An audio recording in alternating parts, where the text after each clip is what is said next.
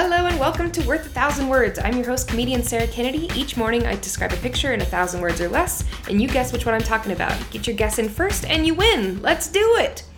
Today's picture is a 1931 painting that is one of the most recognizable works of surrealism.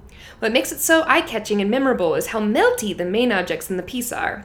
Since 1934, the painting has been in the collection at the Museum of Modern Art in New York City. Feel free to guess and reach out for hints on ykyz.com. I'll reveal the winner and the answer for you guys later today. Good luck!